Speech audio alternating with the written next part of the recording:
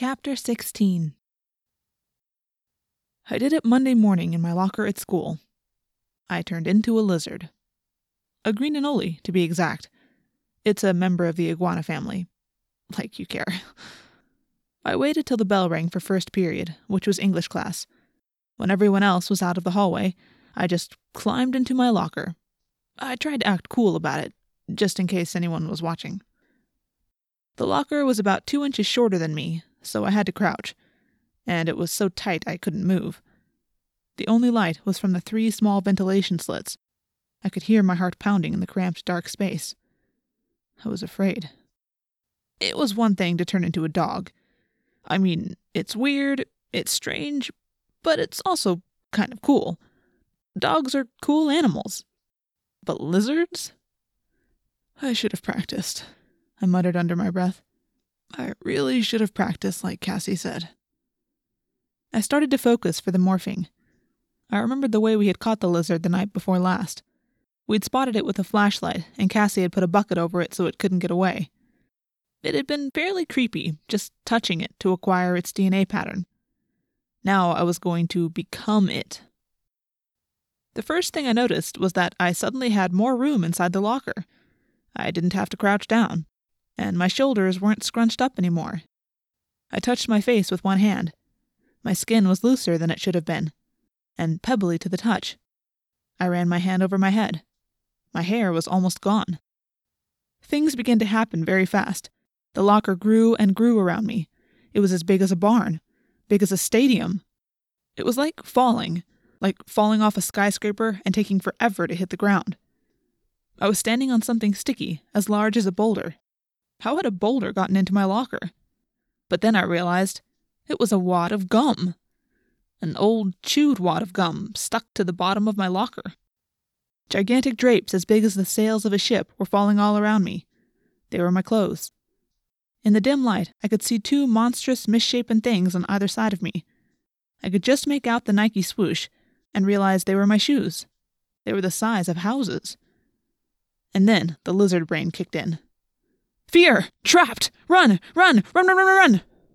I shot left. A wall. I scampered up, feeling my feet stick to it. Trapped! I jumped back. Another hard surface. Trapped! Run! Run! Run! I fought to get control, but the lizard brain was panicked. It didn't know where it was. It wanted out. Out! Go toward the light, I ordered my new body. The ventilation slits. That was the way out. But the body was afraid of the light. It was terrified. I was still bouncing off the walls. I could not overcome the panic instincts of the lizard body. Go to the light! I screamed inside my head. And suddenly I was there. I poked my head out, and my body slithered after me. My tongue flicked out, and I got a weird kind of input from it. Like smell, only not quite. It kept flicking. I could see it shoot out of my mouth and lick the air. In the bright light, I realized how bad the lizard eyes were. I couldn't make sense of what I was seeing. Everything was shattered and twisted around. Down was up and up was down. Colors weren't even close to right. I tried to think. Come on, Jake. You have eyes on the side of your head now. They don't focus together. They see different things. Deal with it. I tried to make sense of the pictures using this knowledge, but they were still a mess. It seemed to take me forever to figure it out. One eye was looking down the hall to the left. The other was looking down the hall to the right. I was upside down, gripping the side of the locker, which was like a long gray field that wouldn't end. And all the time, the green anole brain was fighting me. Now that it was out of the dark locker, it desperately wanted to go back in. Chapman's office, I reminded myself. But where was it? Left. That way. Suddenly, I was off and running. Straight down the wall. Zoom! Then on level floor. Zoom! Around a scrap of paper twice as big as I was. The ground flew past. It was like being strapped onto a crazy, out-of-control missile. Then my lizard brain sensed the spider. It was a strange thing, like I wasn't sure if I saw the spider, or heard it, or smelled it, or tasted it on my flicking lizard tongue, or just suddenly knew it was there. I took off after it, racing at 1,000,000 miles an hour before I could even think about stopping. My legs were a blur, they moved so fast. It probably wasn't a huge spider. Not if you were a great big human being. But to my lizard eyes, it looked as big as a small child. It was huge. I could see the compound eyes. I could see the individual joints in its 8 legs. I could see the clicking, awful mandibles. The spider ran. I ran after it. I was faster. "No!" I screamed inside my head. But too late.